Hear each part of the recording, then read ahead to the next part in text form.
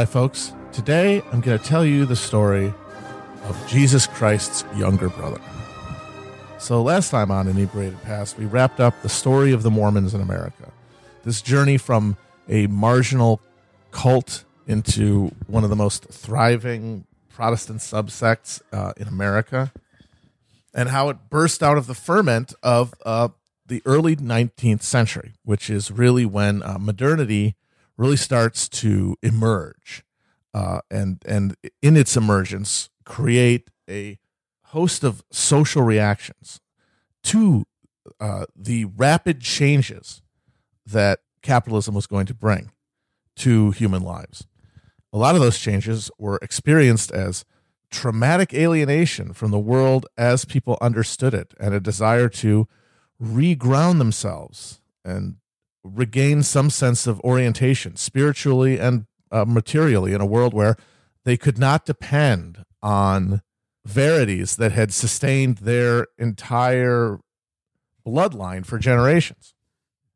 And this explosion creates a worldwide reckoning. You see connected and integrated events, a flow of events from the revolutions of 1848 to the colonial domination of India and Africa, to the American Civil War, to the Meiji Restoration in Japan, and to, in China, the Taiping Heavenly Kingdom Rebellion, which is the most violent of all of these conflagrations. A civil war in the late Qing dynasty that killed an estimated 20 to 30 million people, mostly through famine and disease that came with the total devastation that this war had on the regions that it touched in the central Chinese heartland. So while in the United States, we have our tidy little Civil War. Yes, some railroads got ripped up. 600,000 guys died, half of them from diarrhea in their camp.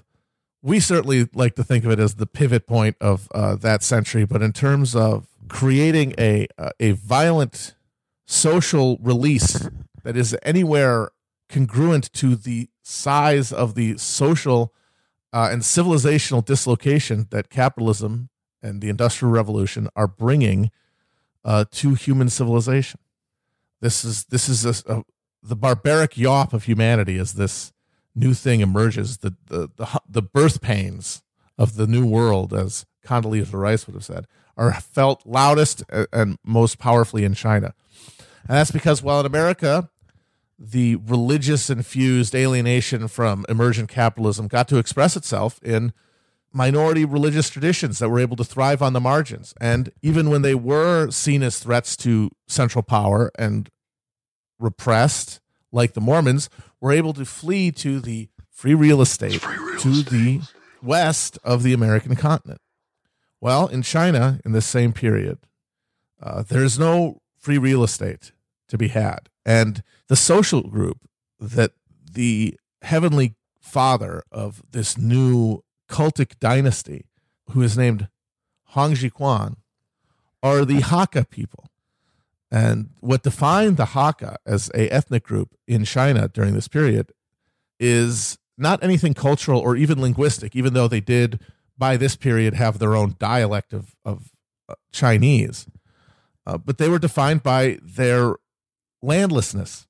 Hakka means guest people, basically, because the Hakka descended from Han Chinese who lived in the Central Plain in northwestern China, the part of China that is most exposed to the depredations of the horse nomads of the Eurasian steppe, and also with the least stable environmental conditions for agriculture, leading to more susceptibility to droughts and famines. This combination meant that there has been, over the course of Chinese history, since even before the empire had been, the first emperor had been crowned, there's a flow of erstwhile peasants from northern China into central and southern China. And because those areas had land that had been spoken for generations because of the persistence of the Chinese state and its ability to enshrine property rights. It meant that when the Hakka showed up and continued to show up, they were pushed to the agricultural geographical margins of the places that they settled in. They had very little access to anything other than laboring off the sweat of their brow. They were proto-proletarians in this sense. They're rural proletarians, which is what Mao would later recognize them as, because they had never had any, at least in their current social conditions, had never had access to common husbandry or a peasant smallhold. They had always been at the mercy of those who would pay them. And so that means that the most common job of the Hakka at this period are as agricultural laborers for larger landlords. But the military also saw a large amount of Hakka in it because that was another option, a way to make a living as an outsider, even after generations in these areas. Now, there's one main vehicle for social advancement accessible to anyone, theoretically, anybody in China down to the lowliest peasant. And that is entry into the state bureaucracy, to become a mandarin of the imperial state. And this is what distinguishes more than anything China from Europe at this period. And I think explains why by this period that we're talking about, the early 1800s, you have a European capitalist social structure wrapping around a technological regime and taking over the fucking planet. Meanwhile, China, which has this persistent imperial state structure stretching back 2,000 years, and a place where every invention, every technological innovation that had gone into building capitalism had also been invented, often centuries before they emerged in Europe. But none of them cohered into capitalism. And that is because the system of medium-sized states in Europe led to a constant low-level confrontation and competition that intensified the incentive of any given political structure within it to encourage innovation in order to win this deadly battle for control of the limited area of this shifting, continent. In China, however, because of their proximity to the steppe and the reality of nomadic invasion as the fact of life for any social order, that sort of inefficiency that saw the landlords of Europe were able to not just acquire rents, but also assert military and political power. That simply could not be allowed to sustain itself. And in fact, feudalism in China is destroyed at exactly when the imperial rule finally emerges out of the Warring States era, because it could not be afforded. What was created instead was a meritocratic bureaucracy extending throughout its tendrils across all aspects of Chinese life, represented in every village, involved in taxation and facilitating trade to the extent that it was amenable to imperial stability, policing, adjudicating. Now, these jobs were very prestigious. They came with them significant salaries. It was with the military and wage labor, basically, that you could sustain yourself as a landless Hakka. But of these three, the bureaucracy was by far the most difficult to attain because it required applicants to pass a number of increasingly difficult civil service exams meant to winnow down the pool of applicants into a small pot, acceptable group of scholars who could then be digested into the imperial ideological womb so that they can understand the value of the system that they support. And that value is going to come in the form of increased pay, increased lands and titles. It is a treat treadmill that can keep the people you need to be adhered to the state adhered to it.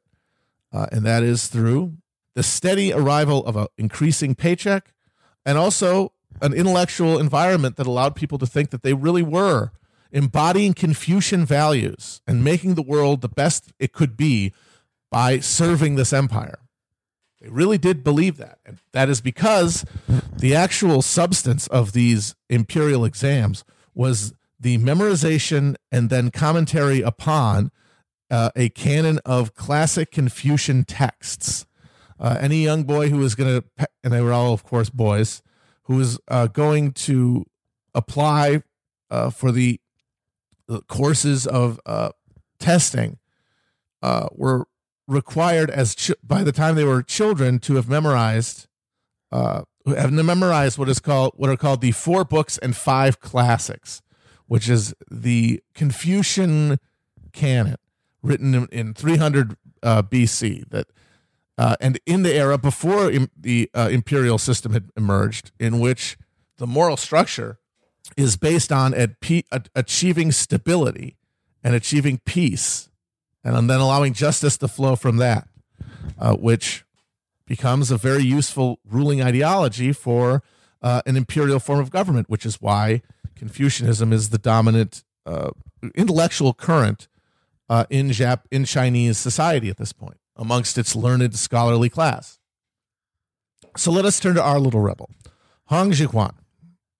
Now, Joseph Smith emerged in basically the same economic circumstances as Zhang Xiuquan did. But his family were, of course, yeoman smallholders who had attained land as soon as they came to America and then had been working different plots of it across New England and upstate New York. And it's in that context that Joseph Smith crafts his religious doctrine and creates a politics out of it. First, an attempt to actually take power in the United States through his run for the presidency, which was, of course, thwarted by his assassination, at which point of repression, Smith's followers, still fired with the gospel, head out on their great trek to Utah and then end up growing along with the country and eventually being assimilated into it peacefully.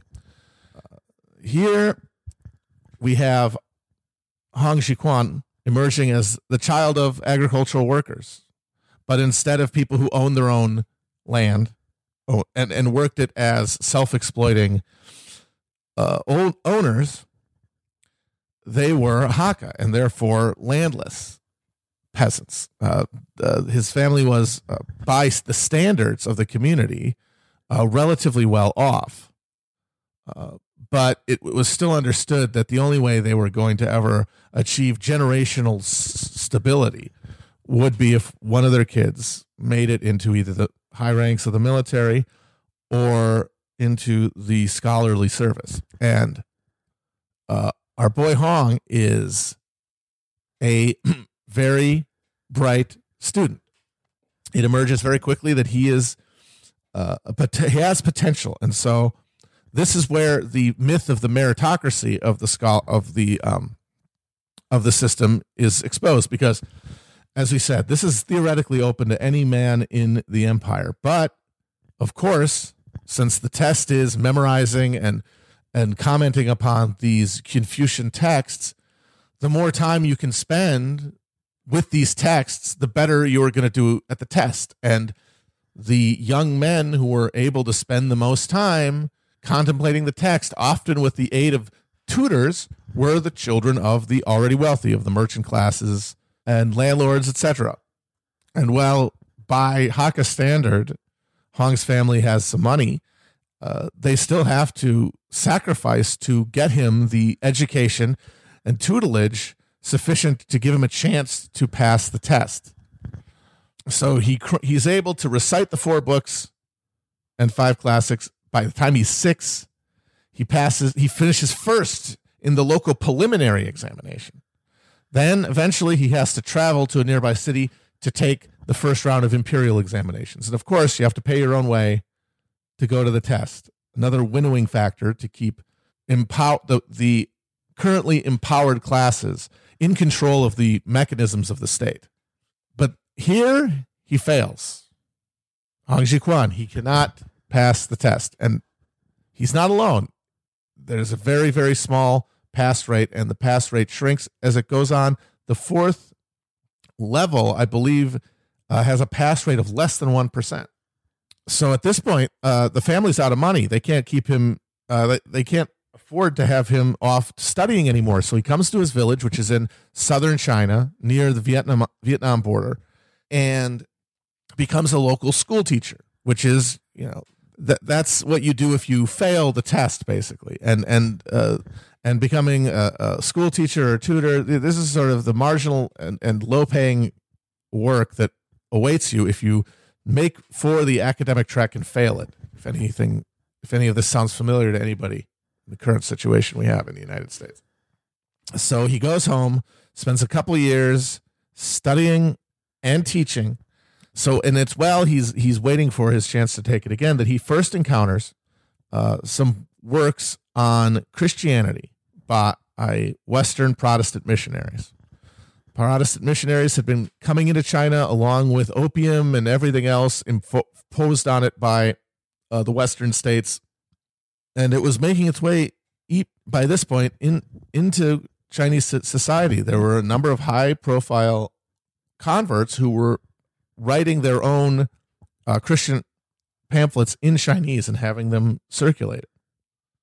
And according to later testimony, when he sees these now, at this point, he doesn't even really pay attention to them. He's just like, oh, that's kind of interesting. But then he goes to take the test, fails it again, comes home. In 1837, he tries a third time to pass the imperial examinations. And when he fails then, he has essentially a nervous breakdown. He becomes delirious. He is in and out of consciousness for days in a delirium. His family was afraid he was going to die. And afterward, he came back to consciousness, and he claimed to have had a visitation, that he had gone to heaven and he had met God. And God told him that Hong, was his son, that he had an older son, that he was the younger son of his firstborn, and that he charged him with the task of stopping the people from worshiping demons and getting them to worship the one true God, his father. And while he was in his delirium, his family heard him shouting, kill the demons. He would shout it. He would shout, kill the demons. Now, after telling everyone what he had seen, he seemed to be very unburdened. Later testimony says that he seemed to have shed a lot of the anxiety and misery he'd been feeling about his inability to pass these goddamn tests. But he doesn't really make anything coherent out of them. He talks about it to friends. They're certainly interested in it, but he spends his time working as a teacher. He doesn't have much time to study, but he still clearly has eyes on making one more go of it, because in 1843 he tries for a fourth time, and this is it. 4 strikes, you're out.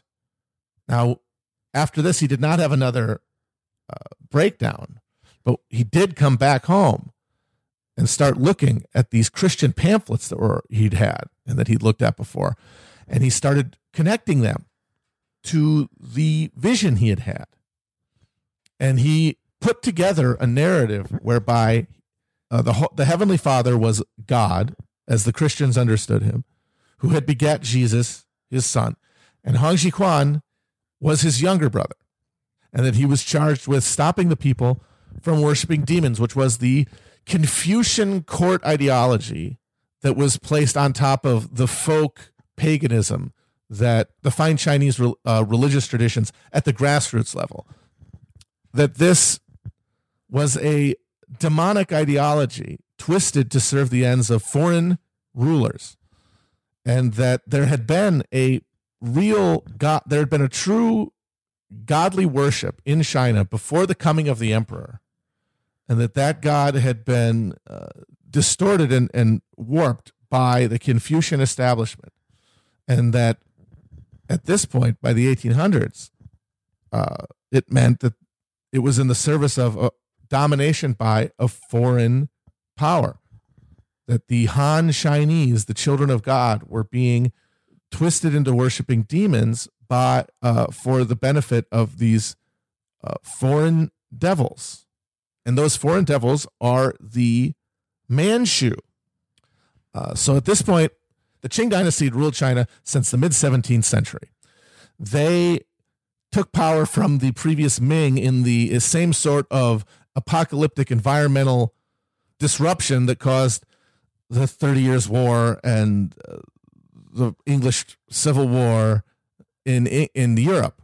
More on that in a later podcast. And the Manchu were the Qing dynasty were made up of a elite warrior group composed of the steppe nomads, the Manchu, who were part of the broader steppe nomadic cultural tradition that was most powerfully embodied by the Mongols, who had ruled China for a few centuries previously, before being overturned, as all dynasties eventually did in the empire's long history. There was this one state, and it was eternal, but the specific dynasty that dominated it would eventually, over time, decay, just because of entropy within a system more than anything. A changing environment coupled with a consistent class domination is going to eventually create a feedback loop of social hostility that's going to destroy you from within. And when this happens, it is understood that the emperor has lost the mandate of heaven, which is the divine right. It's not eternally affixed to his blood the way it would be in Europe. It's affixed to his position as the one who keeps the wheels of agriculture and trade and society humming. And eventually you have the natural entropy that enters the system and leads to corruption and indolence at the top, coupled with cycles of natural disaster that eventually make it so that the empire can no longer effectively respond to changing conditions. That's what happened in the 17th century when the Manchu, who were essentially invited into the country to help one faction in the existing civil war that was taking place to destroy the Ming, and then eventually just took over from everyone because they were the most powerful faction. They had the most internal coherence because they were emerging as a motivated force from the steppe, where instead of having armies made up of levied peasants and corrupt military bureaucrats, you have a situation where the vast majority of able young men are well-trained horse riding soldiers. And it's a long and bloody fight, but eventually the Qing dynasty of Manchus takes over. And so as Hong Jiquan is building his new theological and political perspective, he identifies first the rot at the heart of the empire, which is people suffer. The people he lived around were people who lived on a knife's edge of precarity and were cruelly exploited by tax collectors and landlords. They saw no justice in the world, and it was all understood that that was the case. And this is, of course, during a cycle of ecological catastrophe. You have a run of droughts leading to famines all through the mid-19th century, which is going to contribute to how all of this plays out. It's going to intensify every conflict, and it's going to make every conversion pitch that the Taiping rebels have that much more persuasive when people encounter it.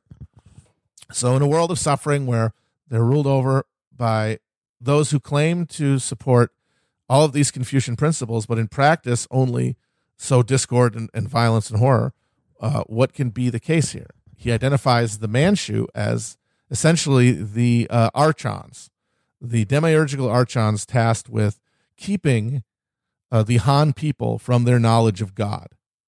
And the demons that he spoke of killing in 37, he now understood to be the Manchu. And he understood that There was no cohabitation between Christianity as he understood it, his need to propagate it, and the maintenance of foreign Manchu Qi overruleship at the hand of Confucian mandarins.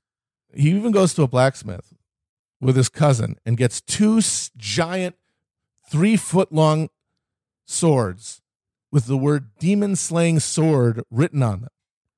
Eventually they lose them, but it really does show their commitment to the bit there. So Hong starts proselytizing. He starts talking about all these ideas he's having.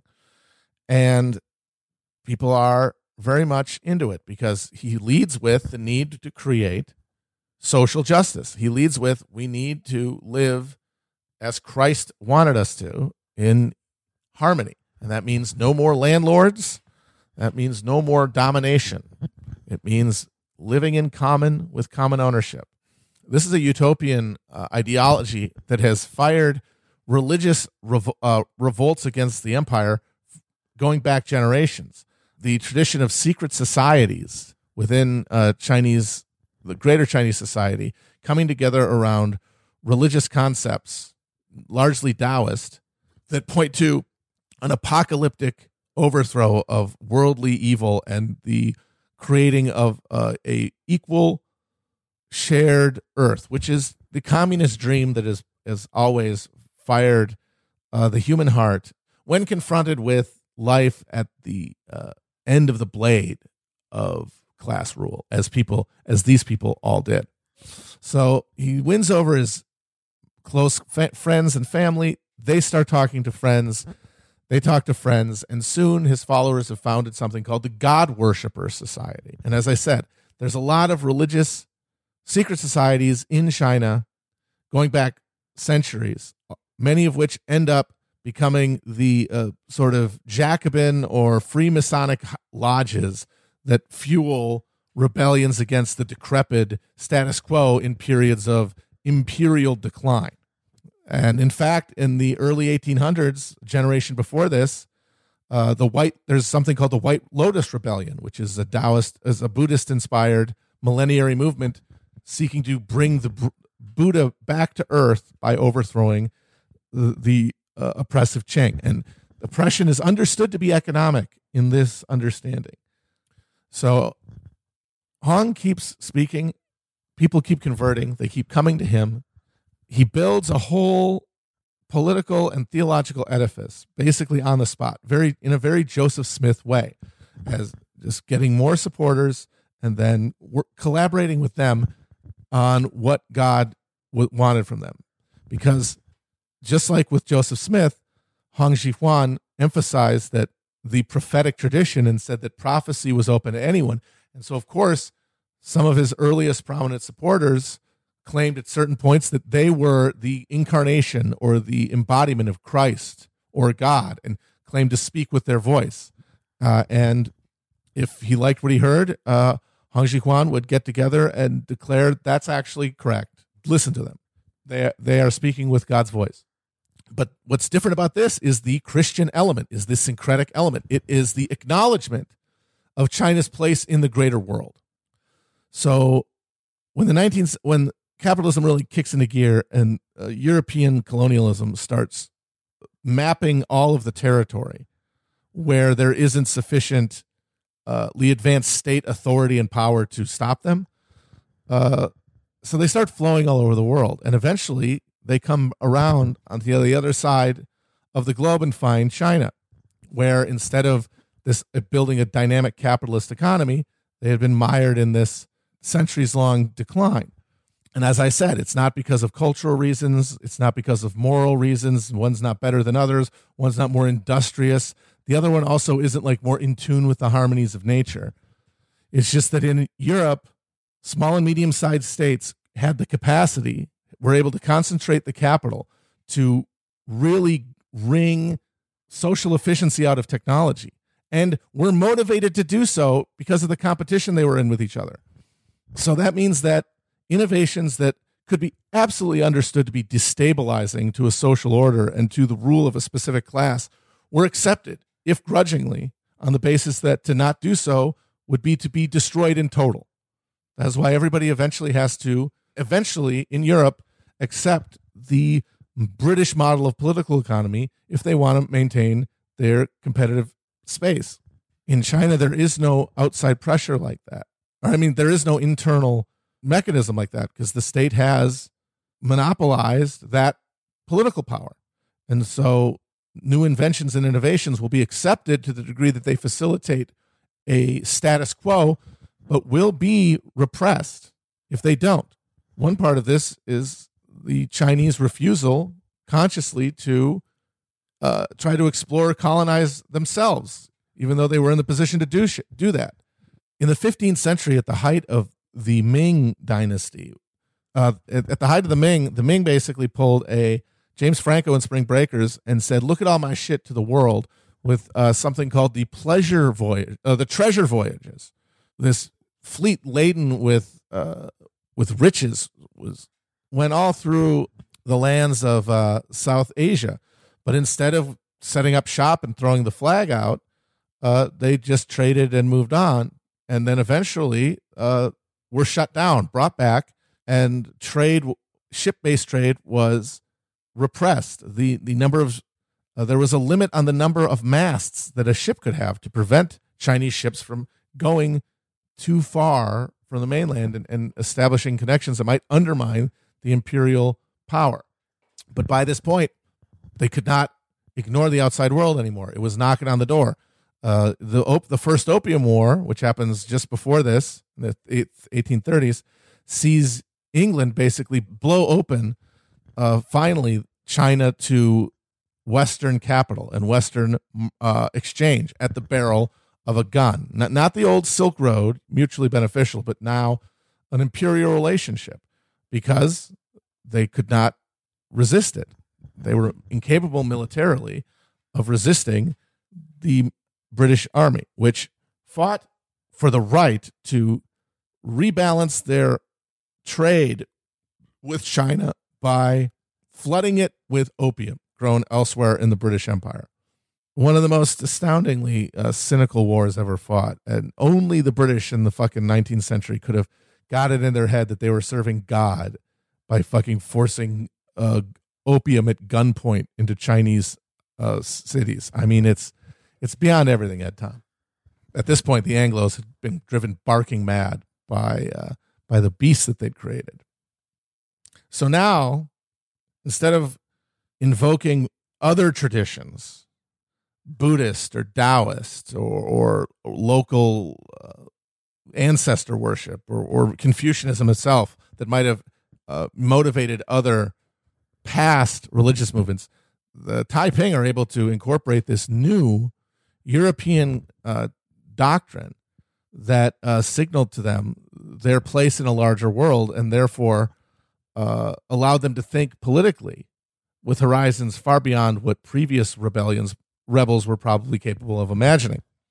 And so, fired with this new understanding of themselves within a global struggle, Hong's recruitment only intensifies, and entire villages start to fill up with Taiping converts. It was not retail politicking. These were not people who were converted one by a pamphlet or a knock on the door. This was entire clans, entire villages sometimes converting en masse because what they heard was we can end this misery. We can make it so that the landless have land, because it spoke of overturning the landlords. It spoke of redistributing the land, living in common, living in justice, which to a largely landless, exploited rural peasantry is music to the ears. So eventually they're able to build they have a support in tens of thousands, which means there's whole areas that are controlled basically by the Taiping. And eventually this gets the attention of the central government, which leads to confrontation. But the Taiping are aided by one thing: the fact that they have been able to essentially carry out executive functions at the village level means that they've built a lot of goodwill with a lot of the local population because they're able to do things that the state can't, like stop banditry. Because as if this is the Qing dynasty in decline, imperial monies being siphoned off to private actors, nobody really operating out of any common good within the government. That means that that their military force, their police powers, become decrepit as well. The main military organ of the Chinese Empire was the Green Standard Army, and it had its basis in the Han troops who had agreed to serve the Manchu when they showed up and united with them to overthrow the remnants of the Ming dynasty. It was a combination of recruitment and conscription from the peasantry and a standing professional army that was supposed to serve for life.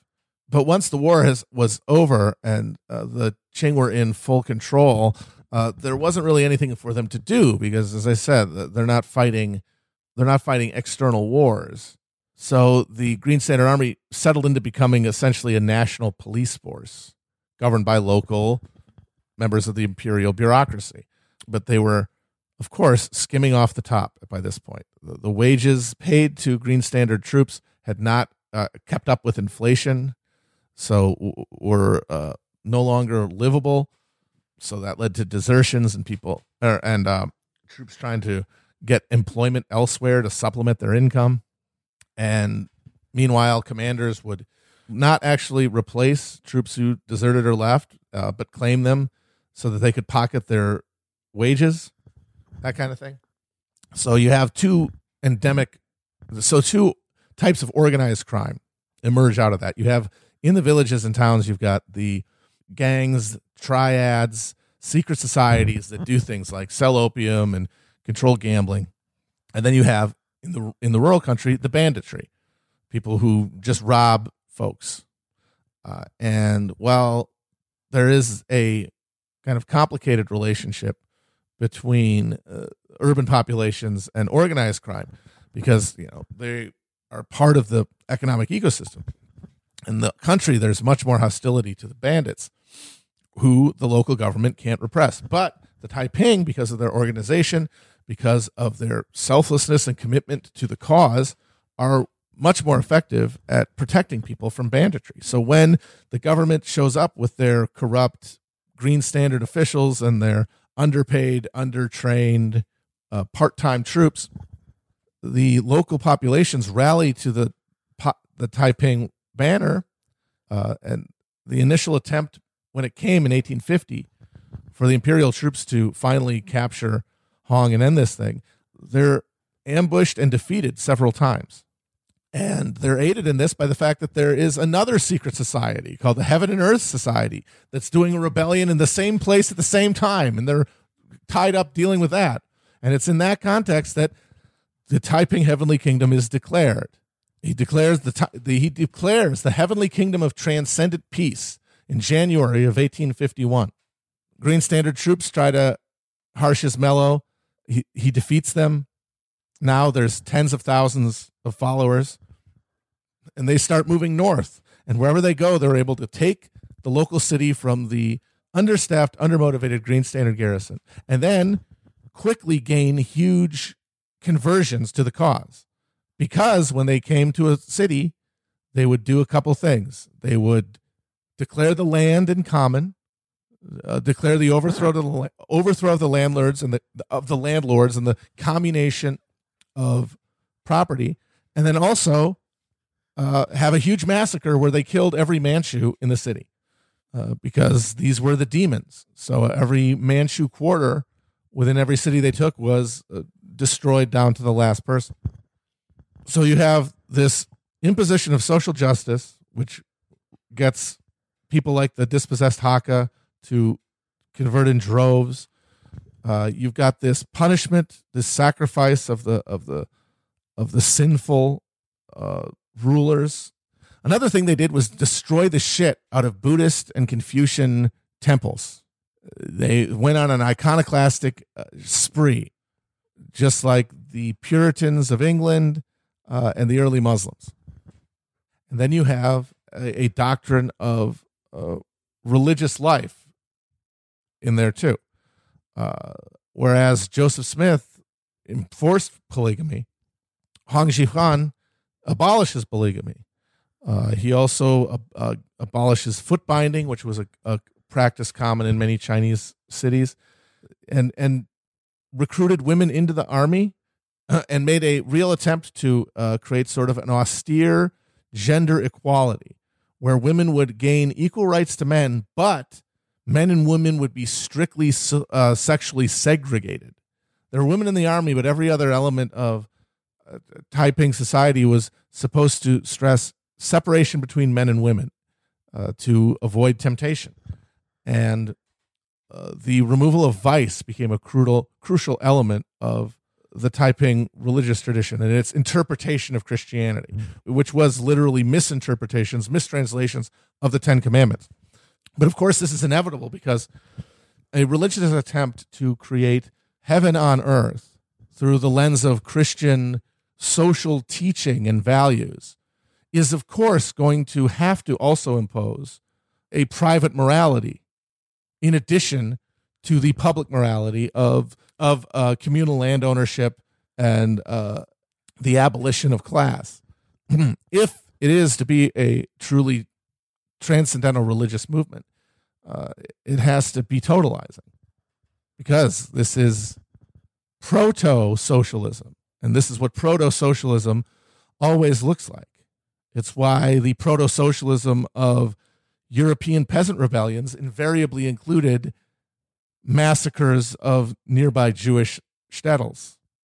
So they start rolling, and they eventually have hundreds of. They're rolling through the middle, up through the guts of China into the land between the rivers, the heartland, and the green standards are completely incapable of meeting them anywhere. And the motivated people within the Taiping Heavenly Kingdom are able to create an efficient, motivated military fueled by a conscription system that saw every household required to provide one adult male for the army. So the army was the most important, the key institution.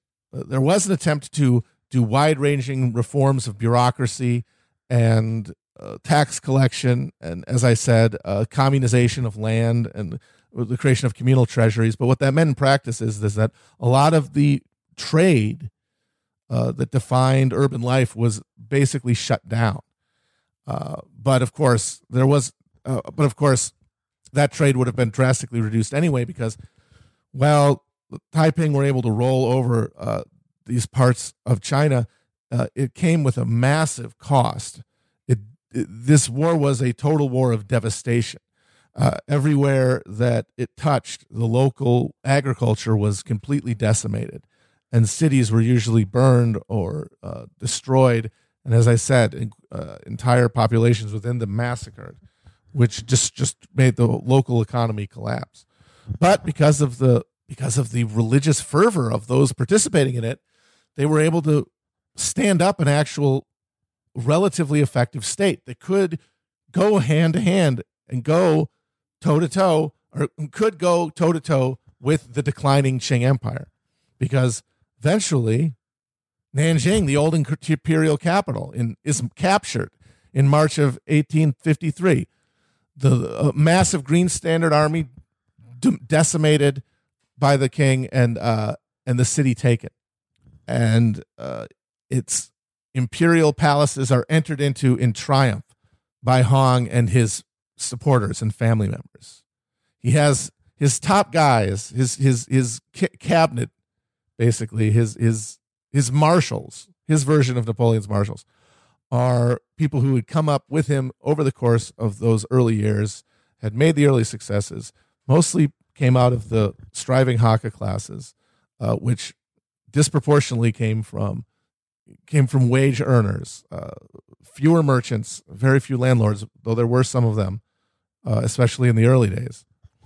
But it acquired a messianic sort of Han nationalist character too, because they could tell a story that made the rule of the Qing metaphysically repugnant, and in these early days, just like Napoleon's marshals or Muhammad's early followers, the cream rose to the top, and they were all dubbed by Hong to be different kings of the empire. One was the South King, the North King, the West King, the East King, and the Wind King. And they take Nanking, and it's immediately invested in a siege that lasts for years. But this is the point when the Taiping Heavenly Kingdom goes from sort of a rebellious front to an actual manifesting state. And it's able to build sort of the rudiments of an internal structure with Nanking as the capital. There are attempts to go north in the northern expedition to take Beijing, which fail, which is the first real bump in the road in terms of advancement for the Taiping. They can't get Beijing, which of course speaks to south-north divide in China and how strategically important that has been historically. But there's a expedition west that actually does gain some territory. So at this point, the Western powers start finally really paying attention, because they, of course, have been trying to pry open China as a market for a while now, and they now have a number of trade concessions on the coastal cities centered in Hong Kong and Shanghai, where there is a business to conduct, and they want conditions to conduct it. And many of them started asking the question of, could we have a better deal with these Taiping fellows than with the emperor, who's been resisting us this whole time? We just had to fucking blow his doors open in the Opium War. And there's going to be a second Opium War during the fucking Taiping Rebellion, where French and British troops go all the way to Beijing and burn down the emperor's garden. It's just an end zone dance. It was basically a putative expedition, a rap on the nose. And there are some Westerners who really do dig the Taiping, and they love that they're Christian, and they love the idea of converting China to Christianity. But over time, details come out, and a lot of the European Christians can't really reconcile what the Heavenly Kingdom is doing with their understanding of Christianity. And of course, class rule is absolutely part of that.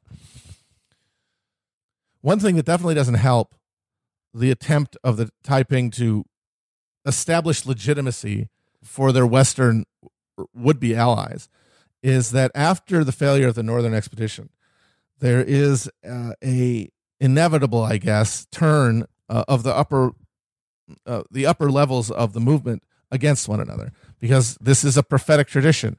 That means you got anybody at any time can claim that God is speaking through them, and Hong sort of retreats from power as his movement gains success. He is unable to assert an independent will on this thing that's moved well beyond his understanding, I think, of what he ever imagined would happen. He was going to bring about the end, and he probably, he probably thought for most of it early on that meant he was going to be executed by the state, but do so in a way that would allow him to meet God afterwards and be re-embraced as his son. But now he's actually an emperor in his own right, control of a vast area of territory. His closest followers start competing with one another for influence over him and start distrusting one another. And there is essentially a self-purge of the top leadership, where some of these kings, these directional kings, start getting the axe. They kill each other. They are killed in turn by Hong, who is able to assert his control, but at the expense of decimating his most effective commanders. So in 1856, there's a civil war basically within the upper ranks of the movement, which severely undermines Taiping and gives the empire, which is absolutely reeling at this point, a chance to catch its breath and reorganize. So the Green Standard Army has been totally washed at this point and lost any the emperor has lost all confidence in it. So they commission a civil servant, a Han civil servant named Zhang Guofan, to essentially build a new army from scratch that will have any chance of facing the Taiping in battle. And so instead of the decrepit structures of the Green Standard Army, he goes to the existing networks of local militia kept by local leaders in the province of Hunan and gets them to contribute tax money and personal wealth to the building of an army, and importantly, the paying of an army, the creation of a professional command by guys who are getting paid way more than the Green Standard chumps were, and would be more effectively trained and utilized. So in 1860, the Taiping were able to put together their last big, bold, stunning victory when they were able to break the siege of the army around Nanking, totally put the besiegers to flight, and then plunge into eastern central China towards Shanghai. And it's when the Taiping get near Shanghai that the Western governments get off the bench, basically. They've been watching both sides. They've been mulling who would be better for business, but they have one situation which allows for business to be conducted under the Qing, and here come the Taiping to the gates of Shanghai, and who knows what they will do. The stories that had circulated about what happened to towns that had been taken by the Taiping, which a lot of them were sensationalized propaganda, were taken at face value. It was the danger of the Taiping destroying the status quo was far greater in the minds of the Western diplomats and governments than the potential benefit they might bring by getting the Europeans better deals on trade if they took power. Christianity, schmistianity at the end of the day, about that bag. So the Taiping high watermark comes at the gates of Shanghai, where they are repulsed in part by a small mercenary army made up of European and American soldiers, sailors, and roustabouts who were just knocking around Shanghai. They were originally commanded by an American mercenary named Frederick Townsend Ward, who is a real fucking piece of work. He had been one of William Walker's filibusters in the effort to try to take over Nicaragua for Cornelius Vanderbilt. And he'd been a Texas Ranger. He was the first ballot Hall of Fame American Imperial Spear Carrier. And he took the money of the Qing government to put together a effective force of about 5,000 men who were instrumental in driving back the Taiping from the gates of the city. And at that point, the tide begins to roll back. The ever victorious army consistently pushes back the Taiping forces who had come towards Shanghai. Meanwhile, the Zhang army created by Zhang Guofan is up and running, motivated, effective. The poor guy was Zhang Guofan was not a general. He was a paper pusher. He was a guy who had done great on all those fucking tests that Hong couldn't pass. He's gallant to Hong Jihuan's goofus. And he is tasked with the Manchu government of fulfilling his Confucian duty, which he believed in, by reimposing order. And they had a point, because this war was killing millions of people. Everywhere it touched, the lands died, the crops died, the people therefore died. And there's a huge internal migration of people away from the territories that were touched by the war. it would be the highest virtue to stop this. That is what he told himself, even though he was a Han in the service of the Manchu. He had a deeper Confucian duty, which is exactly the thing that Hong Xiuquan fought, was the demonic false religion imposed by the Manchus. He was being manipulated by archons, basically.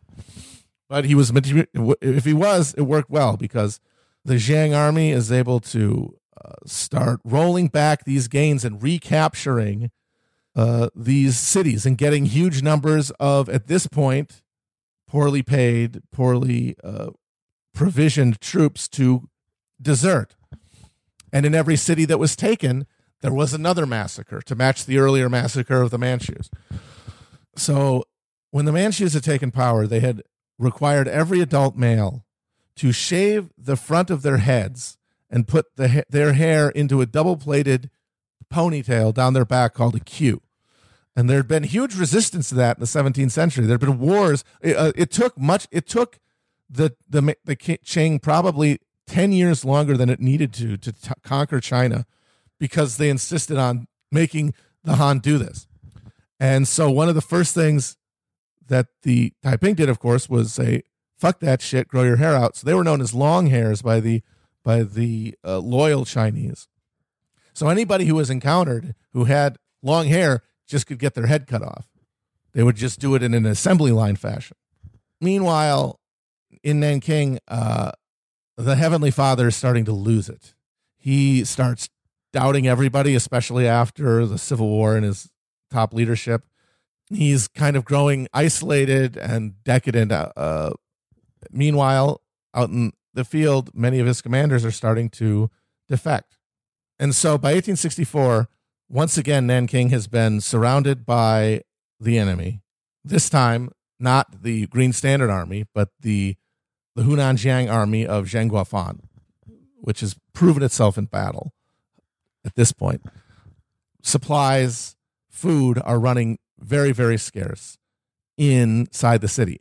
And Hong orders his subjects to eat manna, which is a biblical term that he encounters in his studies of the Bible and interprets to be local medicinal herbs, which leads him to start eating weeds that he finds on the palace. That makes him sick. He dies on June 1st, 1864. He might also have been poisoned. But at that very moment, basically, sappers of the Qing dynasty are digging trenches under the main walls of Nanking, and 3 days after Hong's death, the detonation brings down the walls. The city is taken by the Qing. There is, of course, a huge massacre of Taiping rebels. Hong's body is disinterred, beheaded, burned. Eventually, his ashes were shot out of a cannon to prevent anybody from turning his grave into an altar. Now, it's crucial. It's important to say that this isn't just the result of the Qing getting better and the Taiping getting worse over time at dealing with the situation.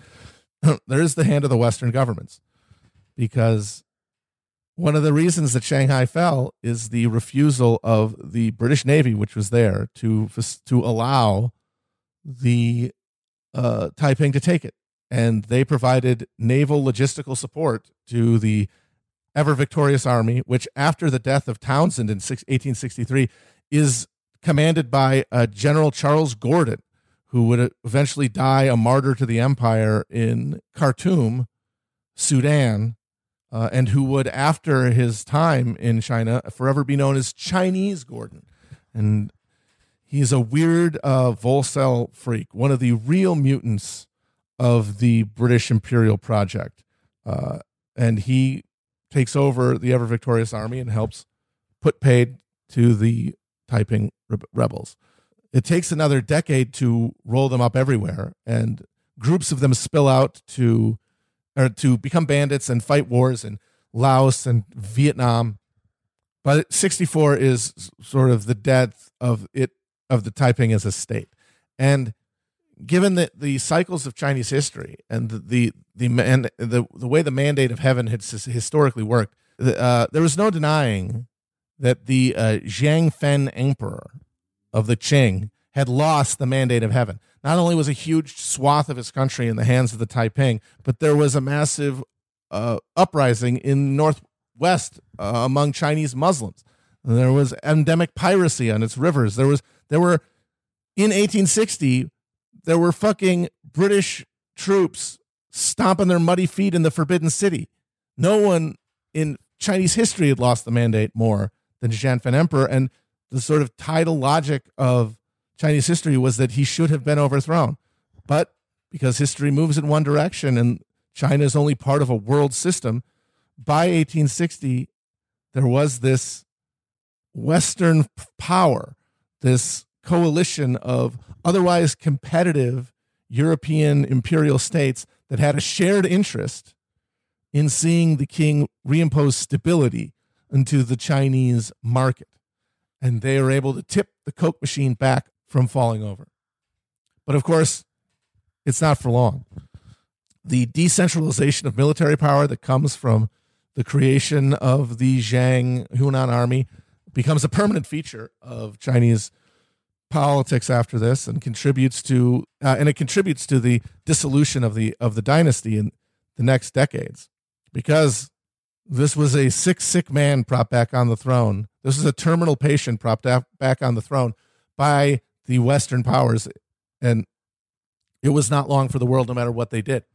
So in 1905, there is a nationalist revolution led by Sun Yat-sen, who grew up in the same province as Hong, grew up hearing tales of the Taiping rebels from people he lived amongst, and lionized Hong as a visionary, someone who saw the opportunity to turn China into a real nation. And then after the nationalist government collapses into warring factions and the Communist Party is driven out of the cities, figures like Mao recognize in the figure of these Hakka dispossessed peasantry, the ones who formed the majority of the Taiping army, he saw the material for a rural proletarian military force. And so, but by the time of the Long March, when 80,000 Red Army troops and family members and camp followers began their long march away from encirclement from Chiang Kai-shek's nationalists, that army is 70% Hakka. It's the exact same social base that fueled the Taiping Heavenly Kingdom.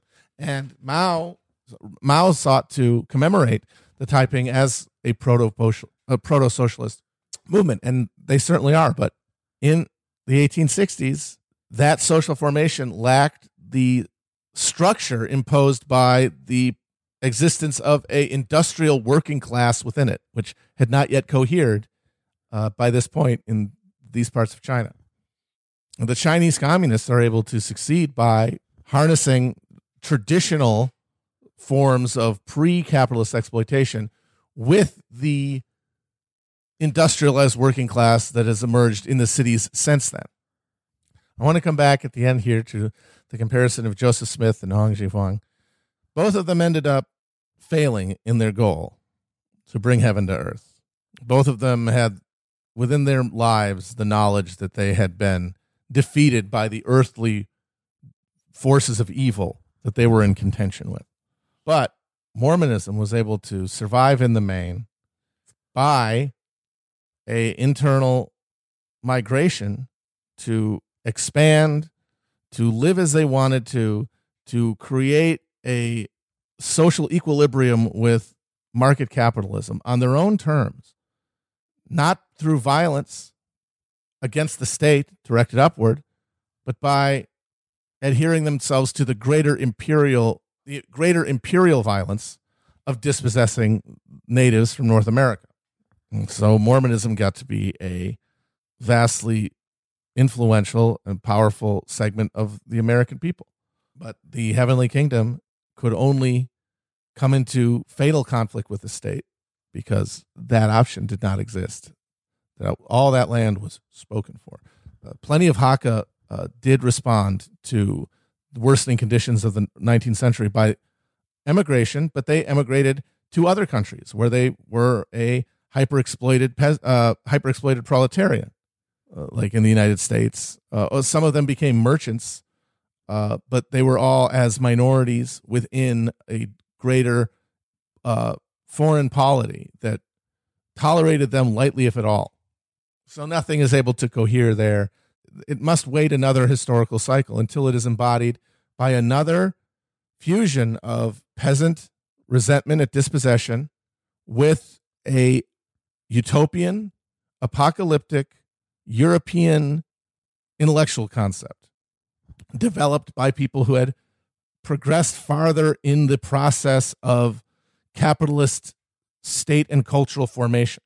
And now with new conditions, with intensified technology and intensified urbanization, that ideology, that utopian horizon can be effectively harnessed to not just challenge for power and hold power regionally, which the Chinese communists did for many years while they were in contest with the nationalists and eventually the Japanese for control of the country. And that's one of the things that makes the Chinese Communist Party now so interesting, is that their conception of communism is nationalist, yes, as it is going to be in any state that experienced colonization from outside rather than in.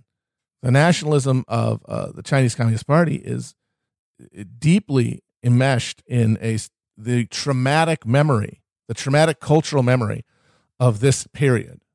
The Opium Wars, the intervention against the Taiping, then the Boxer incursion, and then the horror show, the millions killed by Japanese imperialism during World War II.